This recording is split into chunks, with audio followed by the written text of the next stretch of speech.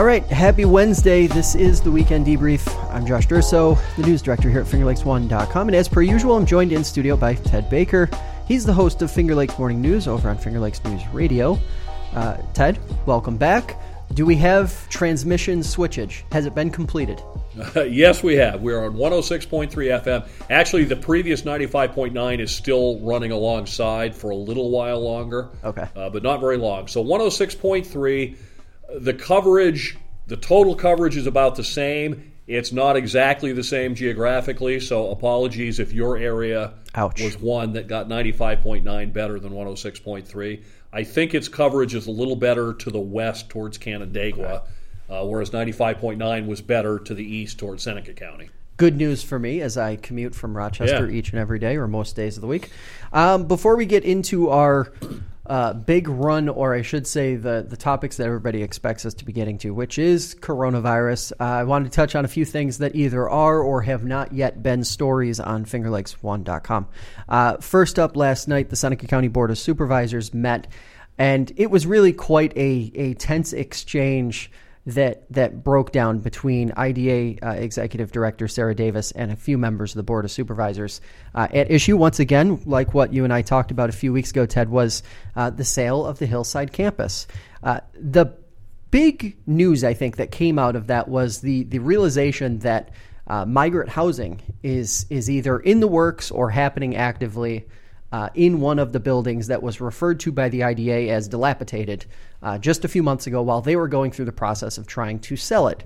Now, for background, the property was assessed, the raw assessment was in the millions. The valuation of the property was in the mid $320,000 to $350,000 range, I believe. But it actually was sold to Earl Martin, who owns another large portion of the depot property, for $65,000. So you have that part of the issue where a lot of folks are frankly just unhappy with the price, the process, how it was advertised, how few people actually came forward, developers that is, to do anything with it because it was sold during the early days of the coronavirus pandemic. That being said, the debate last night really seemed to be hinging on what the IDA said before and what they are saying now. So before, it was a matter of, and I actually think you guys interviewed a member of the IDA fairly recently, or maybe it was Lucas who did, where the argument was effectively made, we just wanted to get rid of the property. Like, what are we supposed to do with this? But now it appears as though the IDA may have known, or there may have been some indications, meeting minutes from a planning board meeting in Romulus in the month of August show that there was desire to put migrant housing. A company wanted to do migrant housing in Romulus or Varick or in that area, and they were directed to the Hillside property. They were told to go that direction. So it calls into question, and we talk about this all the time. Effective communication, and also the way in which an agency that struggles with transparency, whether it's perceived transparency issues or real transparency issues, is always going to keep cropping up if there's so much uncertainty connected to something like this, a sale of a property. So I'm curious, obviously this hasn't been heavily reported yet, but I'm curious, as you hear the latest turn in this, surprised, unsurprised, or should this be what we expected to see? And is the IDA actually maybe not in the wrong? They sold the property, they're done with it, and move on. Well, I guess I'm not really terribly surprised. One of the things that I find fascinating about all this is this description of this property as dilapidated. It's not that long since Hillside was in there housing kids in these buildings. So were they in substandard shape then, or did this now just happen? I struggle to understand that part. And I just wonder if government agencies have the expertise to be in the real estate business. It sounds like the IDA wanted to get rid of the property. Someone came along and they said, "Whew, this is off our hands now." Would it have hurt them to hold on to it longer? We talked about this, I think, the last time, is how widely did they market it? Is there a chance that there's some developer out there halfway across the country for whom this property would have been perfect and they would have paid the assessed price at least, if not more, but they didn't know about it? I don't know the answer to those things. Yeah, it's interesting, I think, because there's this I think there's a functional description of what IDAs are instructed by the state to do, and then there's the expectation among residents, taxpayers, a lot of times elected officials, of what they want them to do. And I think the strained relationship between the Board of Supervisors and the IDA is probably partly to blame in this specific circumstance. But anytime there's disconnect between the two, or there's a perception that the IDA isn't doing its due diligence, and I'm saying this is in any county. We've seen it play out in Ontario County. We've seen it play out in other places too. The IDA is always going to be at fault. You know what I mean? Like, in terms of the court of public opinion, the IDA is always going to be at fault because what are they doing? Most of the time, they're giving out tax breaks in some way, shape, or form.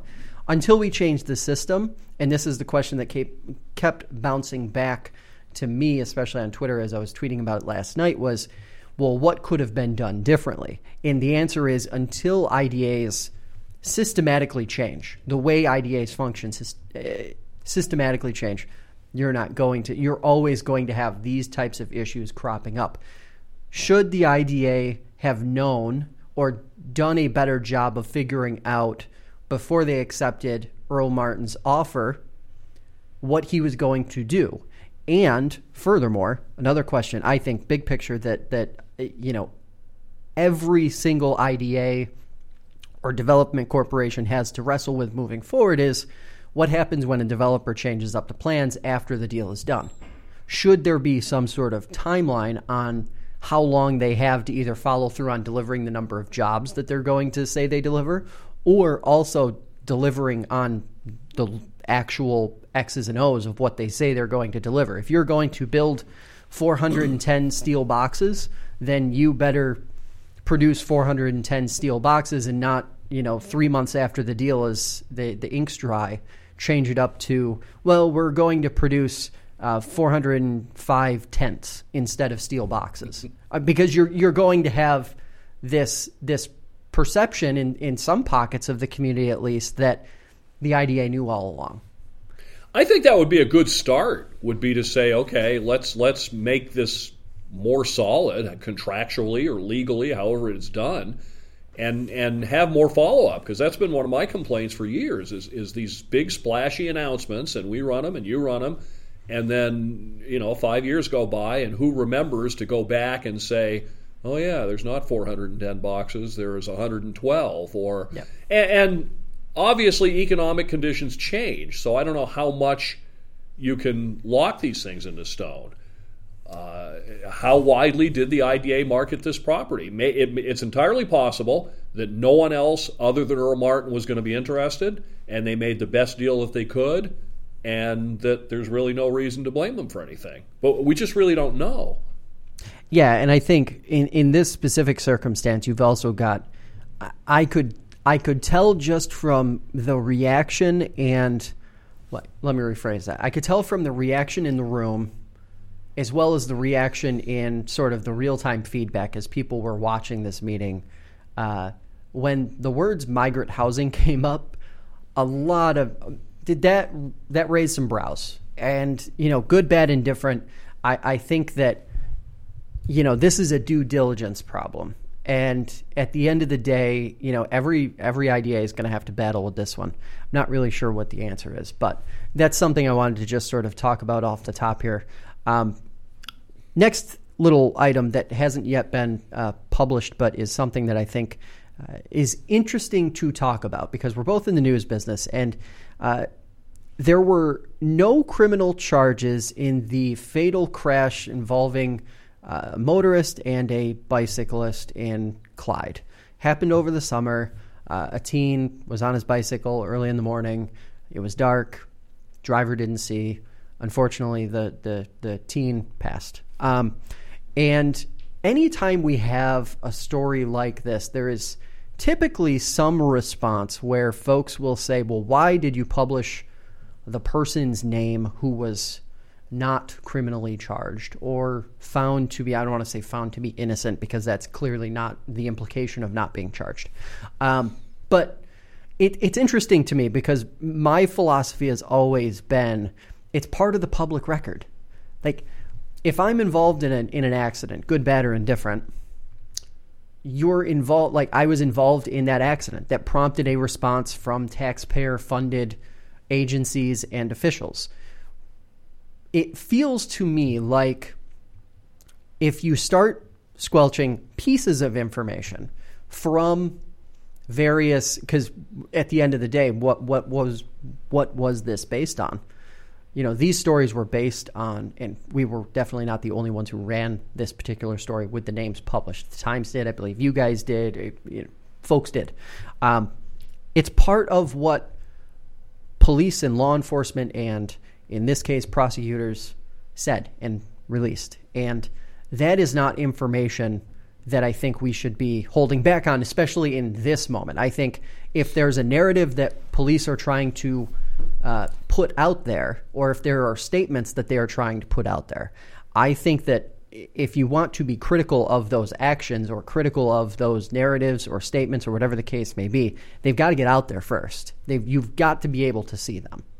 I think in general that we should be in favor of openness. I think we're in a damned if you do, damned if you don't situation, because if you withhold this information, let's say it turns out to be a prominent person, and then we get criticized, well, why are you covering up for this guy, or what are you trying to hide? So I don't really have any problem with it, and we have the presumption of innocence. Unfortunately, a lot of people don't really follow that. They see a name, and they see that 32-year-old so-and-so was accused, and they equate that with guilt. But I don't think, as information disseminators, that really is or should be our problem. Yeah. And another story that's definitely connected, the throughway crash where a family was pretty well devastated by it. A Geneva driver driving a pickup truck slammed into the back of a minivan. 2 young kids died in that accident. Early September, I want to say it was in the first week. We saw a couple quick releases come from state police within a week or so, and then everything went dark. We had reached out, so our newsroom and I had reached out at the end of September, at the end of October, and then at the end of November. And it was interesting because there were no criminal charges filed. State police said that they worked with the local DA's office to get to that conclusion or get to that space. The DA had contended here in Seneca County in late October that the DA's office was just waiting for state police to finish their investigation. There wasn't really any indication that no charges was going to be the outcome. Now, the interesting part, I think, and we haven't heard a ton about what the investigation actually looked like, but here's the thing that strikes me as odd. The final press release in September that was released by state police said that charges were pending. That was what it said. Take that as you may. Fast forward 2.5 months, and you haven't heard anything, and then the first thing we hear is no charges filed, and that previous press release was wiped from the internet. It disappeared. This could be completely on the up and up, or it could not be on the up and up. No one will know. But what is known, and we published a screenshot of the press release when we updated the story because, frankly, I felt like it was part of the story at that point. You had this investigation, which even fatal car crash investigations typically do not last months. Maybe sometimes a week or two, but never months, usually. So it was just interesting, I think, that after all of that was said and done, you had the previous press release just disappear. Strange. Yeah, I again, in the interest of transparency, why not just explain? If there's a reasonable explanation, wouldn't most people accept it? If you say, well, we looked into it and we thought X, Y, and Z had happened, but it turns out X and Z didn't really happen, therefore we feel there was no need for a criminal charge. It's just, just give the information. Very often what we deal with in the media is we deal with people who give us the information they want us to have and withhold everything else. And that's where you have to dig, and then we're seen as being antagonists instead of just trying to get to the truth. So, okay, if there were no charges, why? Simple release. Go into whatever little or great detail you feel is appropriate. If there's some sort of privileged information or something that doesn't really need to come out because it doesn't serve the public interest, fine. But to just say, yeah, we're going to charge somebody in a couple of days, and then, nope, we're not charging anybody, and you don't get to know why, doesn't really work for me. Yeah, it's that's one of the head scratchers, and unfortunately, at the end of the day, it breeds the kind of mistrust that we wind up talking about a lot on this podcast with law enforcement in general. Let's talk about some non-law enforcement stuff before we get into our COVID headlines. There was a really interesting piece by Bill Fulton from Rice University. He's the former mayor of Ventura, California, on Medium that actually led to us doing a podcast with him, talking about urban renewal in communities like Auburn, Geneva, Canandaigua. He's from Auburn. He grew up in Auburn. That's where he started. He was actually a reporter for The Citizen way back in the day. Really interesting guy. Really interesting conversation. Anybody listening should go back and check that out.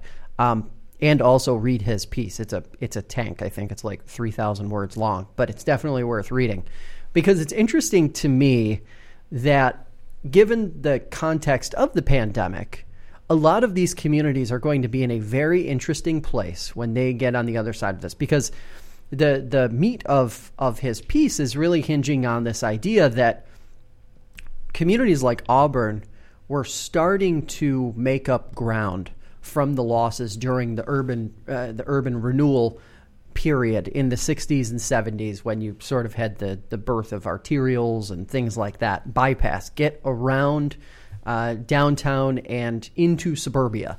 And it's interesting because all of the ground that's been made up is built on restaurants, breweries, small businesses that aren't your typical sort of, a bunch of lawyers in a building, or your non-traditional, it's in effect tourism and service. And it's fascinating because all of the progress that's been made, say, in the last 2 decades could very easily be lost on the other side of this thing. But you started to read his piece. You say you got through like half of it. As you were reading that, what was standing out to you? Well, one thing was the parallels to where I grew up. I was born in and grew up in a neighboring community in a paper mill town in northern New Hampshire, and much like a downtown Auburn, it thrived. And these are one of the factors that I was going to get into, is it thrived until in the mid-1970s, the founding family that had always owned the paper company sold it to a publicly traded company. Now, job one becomes return to shareholders. The owners didn't live in the community with the workers anymore. The owners didn't care about the community. They cared about maximizing return. If that means offshoring jobs to Malaysia, then that's what they did. So there's that, and then I've thought about this a lot because I'm fascinated by just the way life has developed in America over the 20th century. I think what we had back in the 50s is first thing was we had the pent-up consumer demand at the end of World War II. Mm-hmm. Everybody sacrificed through World War II. Then the soldiers came back, 2 cars in every garage, chicken in every pot. So there was this demand for more, and then the automobile got better, more reliable, and more comfortable. And now it became practical to drive 25 miles away to eat dinner or to buy things when it really never was. I mean, even when I was younger, get into a car on a winter day and it was miserable. If you were lucky, the heat would warm up by the time you got where you were going. Now we get in, we push a few buttons on the touch screen, and 5 minutes down the road, it's 72 degrees in our car and we're pulling our jacket off. So I think the car is another factor. And then I think at about that time, advertising began to equate products with manliness and sexiness and lifestyle, rather than you go back, you look at ads from the 1920s, and the ad was, this is what this product does. It's good. It's sturdy.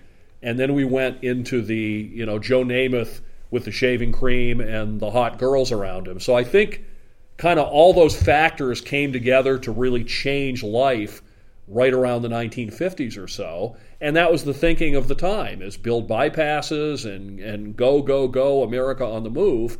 And then we looked back 20 or 30 years later and said, wait a minute, is this really what we wanted?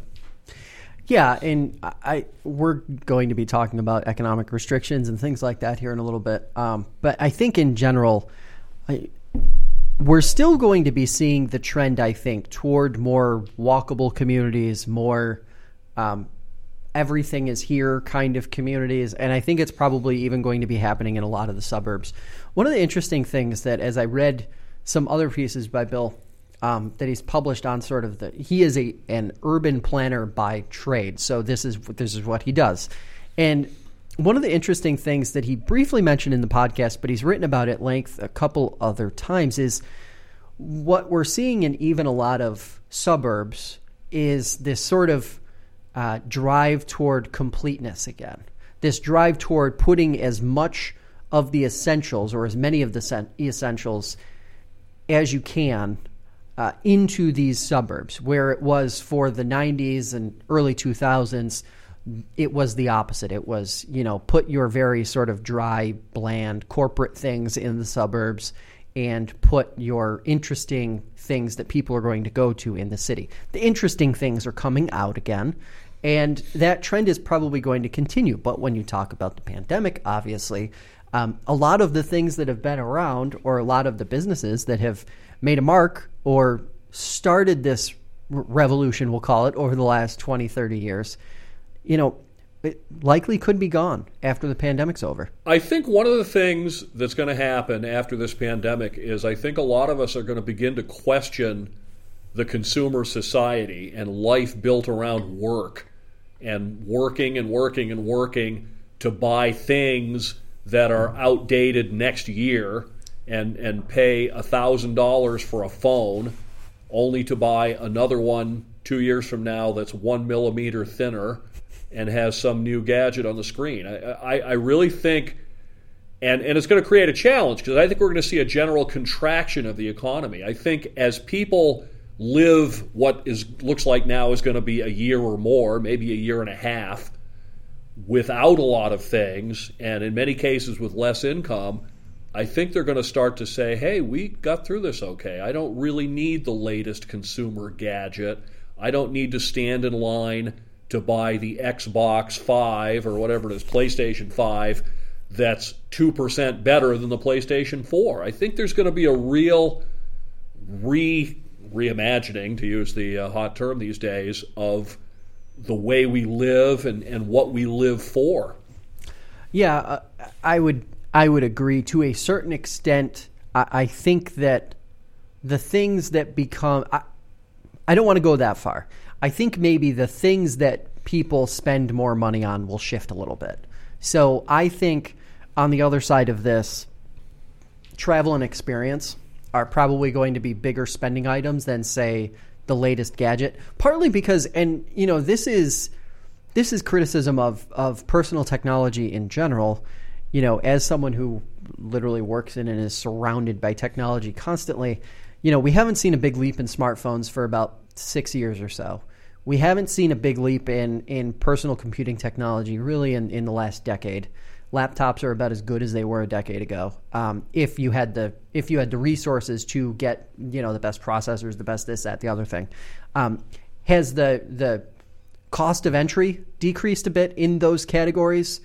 In some, yes. In others, not so much. But I think a lot of people are going to be much more focused on if they can find a house or an apartment that's centrally located in a community where they can work from home.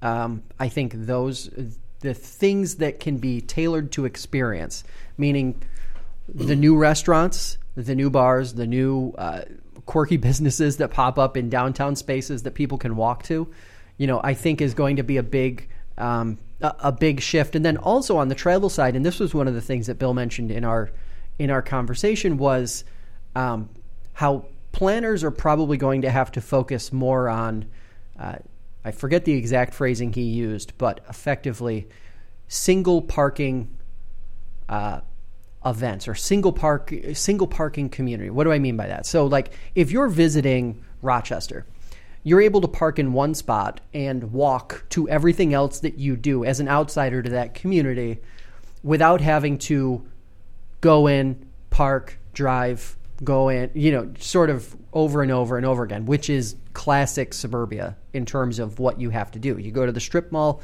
most people don't even, the strip malls are so physically large that people don't even like, walking from one end to the next, especially if the weather is poor. So, I think there's going to be more focus on creating single parking experiences rather than, and experiences in general in terms of travel. I don't think, as an example, listening to the folks in tourism talk about what's happening now in tourism, local tourism, Finger Lakes tourism, because of the pandemic where you have a lot of regional travelers, I think that's going to continue afterward. I don't think that's going to change because I think a lot of people are figuring out now that, I can do a dozen day or 2 day trips with my family instead of 1 or 2 large vacations per year. And which are you getting more value out of? Which are you getting more bang for your buck out of? And I think that's probably always a pendulum swinging back and forth. Yeah. But right now, at least probably for the next 5 to 10 years, we're on the short side of that, for sure. I think also, to even go one further than your single parking idea, I think is a no parking idea. I think more and more young people are looking at the cost of obtaining and maintaining a car, and they're saying, why do I need this? If I live in an apartment in a nice downtown, say downtown Geneva, you can walk to good restaurants. You can walk to the Smith Opera House and see a show. You can walk to craft breweries and cideries. And that's the other thing I think that symbolizes all this is the return of craft. Yeah. People are, I think, less interested in the mass market chain store product and more in something that's crafted. I mean, we've seen that, as most people know, I'm a big craft beer aficionado. In the late 1800s, breweries were largely small and local.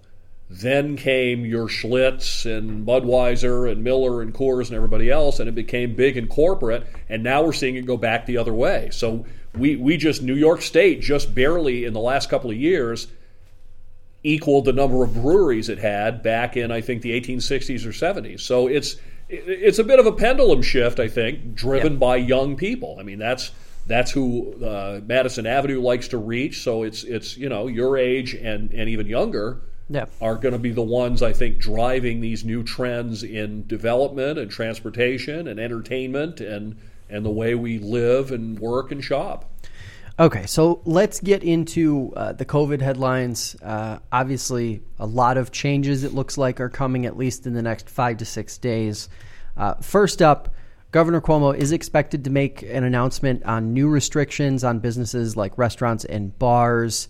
The question that I actually threw to you when I built this script yesterday was, could the entire region be turned into one large orange or red zone?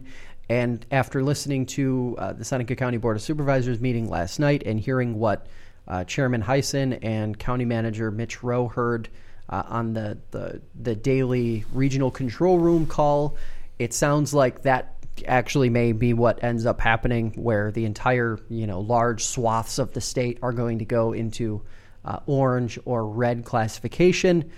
It's interesting to me because I am not totally sure how because listening to what the governor said in the beginning of the week, which was that if the hospitalization trend, the rate, did not level off by the end of the week, we were going to see upstate indoor dining go from 50% to 25%. That does not jive with a complete and total orange and or red zone unless there's a real recalibrating happening in Albany right now on what the next phase of this response to the pandemic is going to be like. Well, and here's the thing about this week's announcement is we keep getting this guidance, in quotes, that leaves us with more questions and fewer answers than we had before. Why the sudden pivot to hospitalization rates? All year long, it's been positive test percentage. That's what we get you get the same email we get every day with the governor's update. Now suddenly we pivot to hospitalization rate. And I'm not even sure, here we are in the news business, I'm not even sure what the triggering threshold is. It was something about 90% of something. I'm not even sure what it is. So nobody knows what the guidance is. And then secondly, the only thing he mentioned in the entire thing was restaurants. Right. And then you probably saw this, Channel 10, Jennifer Lukey said, well, wait a minute, what about all these gyms and salons and everything? Now it turns out that they apparently were never spreaders of any significance to begin with, but you're never going to hear Andrew Cuomo say, I was wrong. It's like the Fonz, if you ever remember that Happy Days episode where he tried to say he was wrong and he couldn't get the word out of his mouth. So I don't know where this came from. Here's this new, we had phase 1, 2, 3, 4. Then we had colors. Now we have hospitalization rates. And I just don't understand what changed. I think in fairness, this is probably a better approach. Using hospitalization rate is probably a better marker for restricting economic activity than just general positivity rate, right? Because it varies by how many tests are actually being done. And in a lot of communities, I'm now actively hearing officials in public health, officials at the county level, officials in schools even saying we need to do more testing to drive our numbers down. And that is in my view, that's a complete manipulation of what the virus, manipulating what the virus is really doing in the community. It is. And here's the other question. We talked about this extensively this morning. When the governor and the state say Finger Lakes, they really mean Rochester, Monroe County. Mm-hmm. The population of Monroe County, I looked it up, is 770,000. The population of the areas that we serve and you serve, Ontario, Seneca, Cayuga, Yates, Wayne, roughly 250,000. Yep. So about 3/4 of this Finger Lakes population is in Greater Rochester. If you look at the Ontario County dashboard, I didn't today, but I did yesterday, it said there were 12 people hospitalized in Ontario County because of COVID. Right. We have 3 hospitals in Ontario County. We have Thompson, we have Geneva General, we have Clifton Springs. 12 divided by 3 doesn't sound anything like overwhelmed to me. So 2 things on that, because this is one of the things that cropped up last week, and it actually prompted me to do the one thing that I've only done twice this whole year, which is post to Facebook. Why people are hospitalized is irrelevant. It doesn't matter. Like the counties, and here's where this is why I think focusing more on hospitalization rate is just a better process, because we already know that we don't have a lot of hospital beds around here. And while there's only 3 hospitals there are 3 hospitals in Ontario County, they aren't just serving Ontario County. They're also serving Seneca County and serving Yates County, because Yates County only has 1 very small hospital. And it's part of it, I think, is when people start to focus on the why individuals are hospitalized in relation to this whole idea that if your hospital gets full, it doesn't matter why it's full. It just matters that it's full.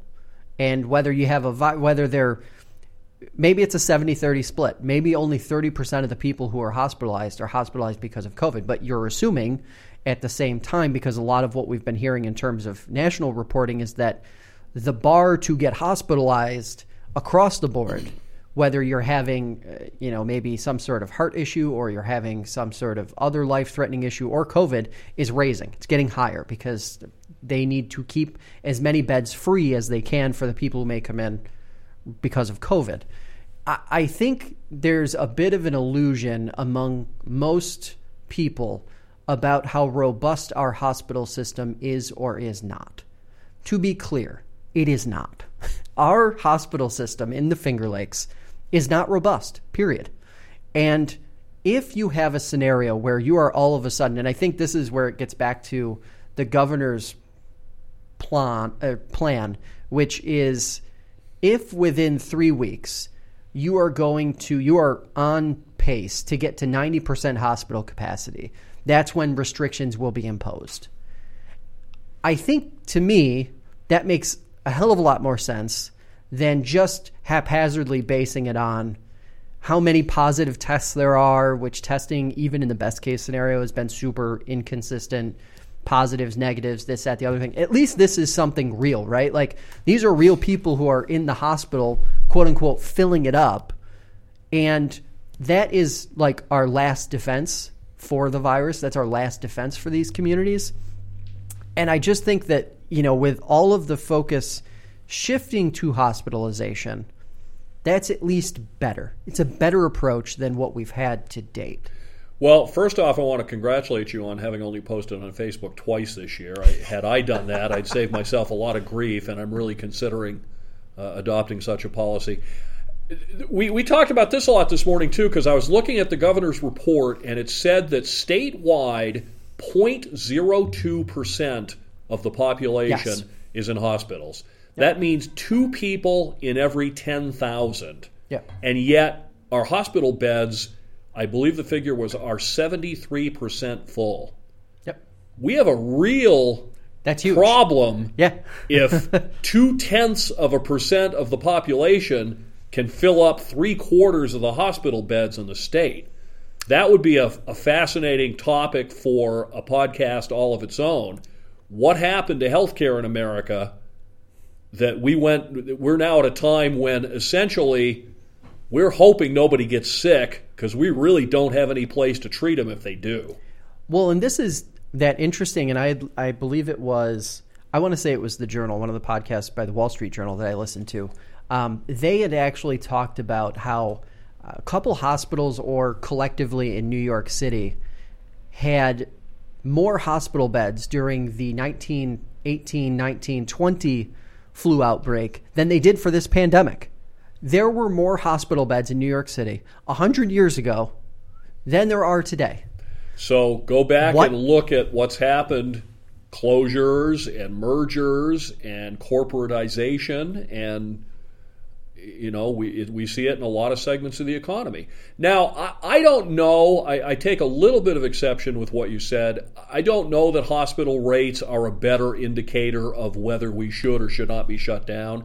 And the reason I think it matters, why, is so that we can make apples-to-apples comparisons. That's the only thing. If the people going into the hospital today, in other words, if everybody who gets the sniffles runs to the hospital and says, check me in, we need to know that compared to whether that was the case when hospitalization rates were X so many months ago. One of the things the governor said the other day, I believe it was that the average stay is now 5 days, down from 11. Right. So therefore, there's less pressure on the system if people are staying not as long. So the same number of people in the hospital today aren't going to put the burden on that it did 7 months ago if they're only staying half as long. So I think that's why some of those things matter, and that's what bugs me a little bit about this constantly shifting approach, is that we just got used to counting percentages of tests, and now we're doing hospitalization rates. Right, and I should say I have serious reservation with the idea that the percentage, so that 0.02% number, and in his last two press conferences, Governor Cuomo has called that a very important number. He has called that the most important number. I'm not really sure why he says that, or exactly. Why he thinks that. Why 9 months in, why did this become the most important number this week when it wasn't a number we even paid any attention to for all this other time? Well, and I think from my point of view, when I say I think hospitalization rate is a better metric to use to determine the community situation, so to speak, is not from a pure, hospitalization rate among positive patients or positive COVIDs is, 3% or 4% or whatever the case may be. I mean, literally to capacity. So if you are at, say, 60% capacity in any given community, maybe folks should start thinking about that, and maybe you should start to figure out a way to try to prevent some additional spread. Or if you're getting to 80, 90% full, because that is when you're talking about, because these numbers he's basing on, according to the last press conference at least, are around surge and flex capacity numbers too. So we're not talking about basic capacity. We're talking about 100 pre-COVID 100% plus 25%. Right. So, you're talking about more beds. And if you are getting into that zone, to me, I just think it makes more logical sense to say that if your hospital capacity in the region has reached 90%, it's probably time to do something to prevent people to prevent the community from getting to 100%. Sure. I mean, that makes sense. And from that standpoint, I understand it. The other thing we talked about a lot this morning on the Finger Lakes Morning News is, why did this happen? All summer long, statewide, we were at less than 1% positivity. We've been in the 4s for roughly maybe 3 to 4 weeks, and yesterday it was 5.7%.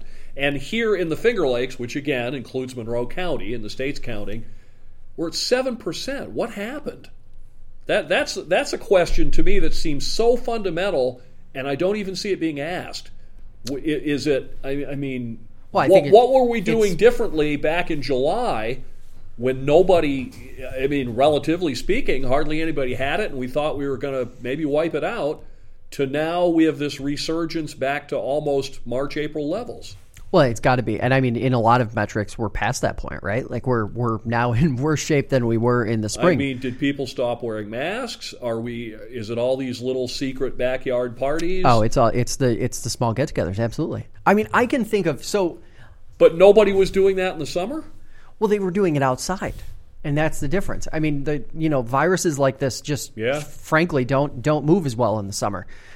The interesting thing that I've held off on saying on the podcast before is I know a lot of people who are well-intentioned, thoughtful people who in 98% of their life are following the rules to an absolute T.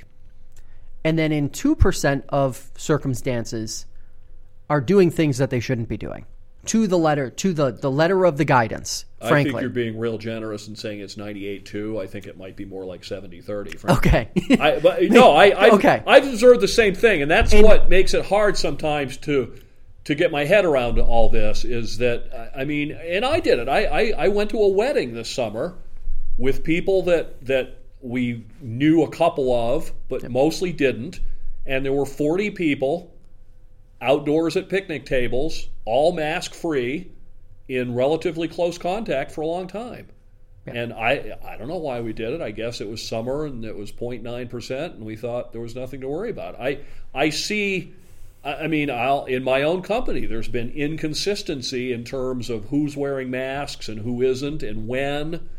And so I know there's definitely a very wrong-headed feeling among a lot of people that I won't get it from people I know. If a couple of my friends come over, that's okay. If a couple of strangers walked in on the street, I'd recoil in horror. And of course, there is no difference. Yeah, and I think this is part of, and if we're taking the governor at his word, we're going to see in upstate New York a reduction in the total allowed bodies inside of a restaurant, for example, to be pulled to 25%. I think he's trying very hard not to make it zero. Right, but I think there's no doubt we're going to be rolled back into what we referred to as phases back in March. That's coming, like you said. I think within a week that's coming. So to that end, is it though? Because if that is, because here's what I think may end up happening, and this is, I'm not sure why I feel this way, but it's just consuming all of this information on a daily basis and hearing the mixed messaging that even comes from the governor about what needs to be done and data and public safety and yada, yada, yada. I think what we're going to see is a lot of shuffling at the surface. So changing of what orange means. Red means something different. We've already seen it with schools. Schools can stay open under any circumstances they so choose now. They can also close under any circumstances they so choose. We're going to see things shuffled in such a way where it appears as though things have gotten more intense or that restrictions have gotten more intense, but they don't actually get more intense. Example, I think with what the governor has said, even this, you mentioned Jennifer Lukey's reporting, that video, I think I saw it on Twitter, but I saw a video somewhere where she took the question she asked before Thanksgiving. Yeah. And the question when he was addressing that same topic recently, I think maybe late last week or early this week, where he says gyms and salons aren't the problem. They have enough safety measures in place. We don't need to clamp down on them. So we may actually see a scenario where restrictions are actually lessened in some ways, but the appearance will be that we are going more in depth. And I think at the end of the day, that's my fundamental problem with all of this since day one. We've had viruses before. We've had outbreaks before. How do you stop an outbreak of a virus? You find out who's got it. You get them away from people who don't. We really haven't done that very much during these 9 months. What we've done more of is treat everyone as if they have it and put us through these constantly shifting metrics and colors. We had the case of the Jewish Community Center that was on the Brighton-Henrietta line that was allowed to use, I think, the Brighton side of the building only if you entered through the Brighton doors. The Henrietta side. The Henrietta side. I knew it was one or the other. And only if you went through that door, as if that made a difference. And then the state, realizing how idiotic that all sounded, stepped in the next day and said, no, you're just closed. Yeah, it's interesting, and unfortunately, we're not going to have time to get to a few of the other topics that we wanted to get to, but we'll get to them next week. The last thing I want to touch on today related to the pandemic in general is vaccine. We are now days away from distribution, or the first round of distribution. 170,000 doses are going to be distributed to nursing homes, staff, and residents. Good thing, because it's moving around in nursing homes like wildfire right now, even locally. Yeah. And we've seen these outbreaks like the one in Newark play out sort of slowly, but really impact a lot of people. And the data seems to be pointing toward a vaccine that is really effective, where the antibody load of those who are getting the vaccine is several hundred times greater than those who even had the virus, which clearly good news in the grand scheme of things. But, and I kind of guess I assumed this was coming given the anti-vax discussion around this. An assembly member from downstate introduced a bill on the 4th of December, I believe, to mandate the COVID-19 vaccine if we cannot reach, or if the state cannot willfully reach, herd immunity. On the surface, I don't want to get into the nuts and bolts of this, and who knows if this even has legs to get all the way to the governor's desk, because even the governor himself has said repeatedly, you can't force people to vaccinate, even though the state has forced people to vaccinate for years. Surface level, what are your thoughts on this? You're familiar with the satirical publication, The Onion? Of course. I'm surprised that they can even stay in business. The difference between what they do and the actual news has become so thin that I'm surprised they're still in business. So nothing surprises me anymore. Nothing does. Should we be frightened as hell that someone wants the government to have the ability to stick a needle in our arms? Yeah. I don't know if it'll ever happen. I'm hopeful that we will. There was a story today, and I don't remember if it was upstate. One of the Rochester medical facilities is preparing to receive a pretty good sized dose of the vaccine. So some people in Monroe County may be getting it in the next few days. URMC. I'm hopeful that this will work.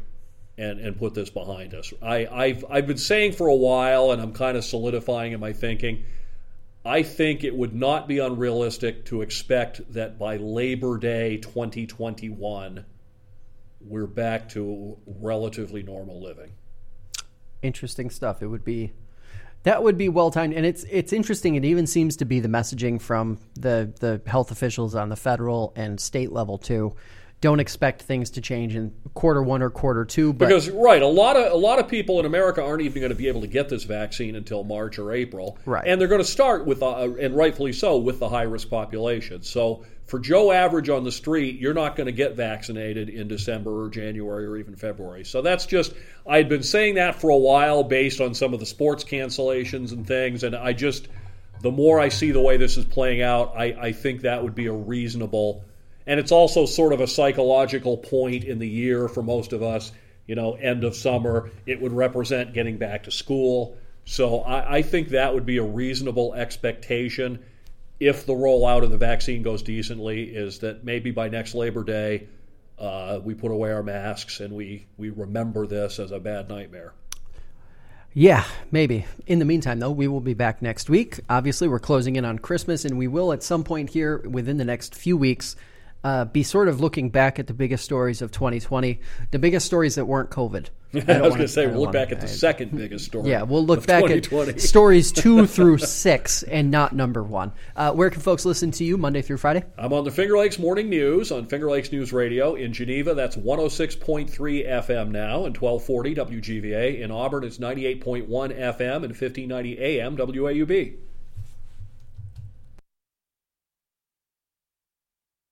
The Weekend Debrief is a production of FL1 Digital Media. Check the show out on Spotify or wherever you get podcasts. Have a question for us? Email it to debrief@fingerlakes1.com. You can also check out our daily debrief, which is a shortened version of this podcast, where we dive into local issues and headlines with the people behind them. Check that out by visiting fingerlakes1.com/daily. You can also find those episodes in this very feed on Spotify, Anchor, or Apple Podcasts, wherever you are listening from. Thanks again for joining us today, and we will see you next time.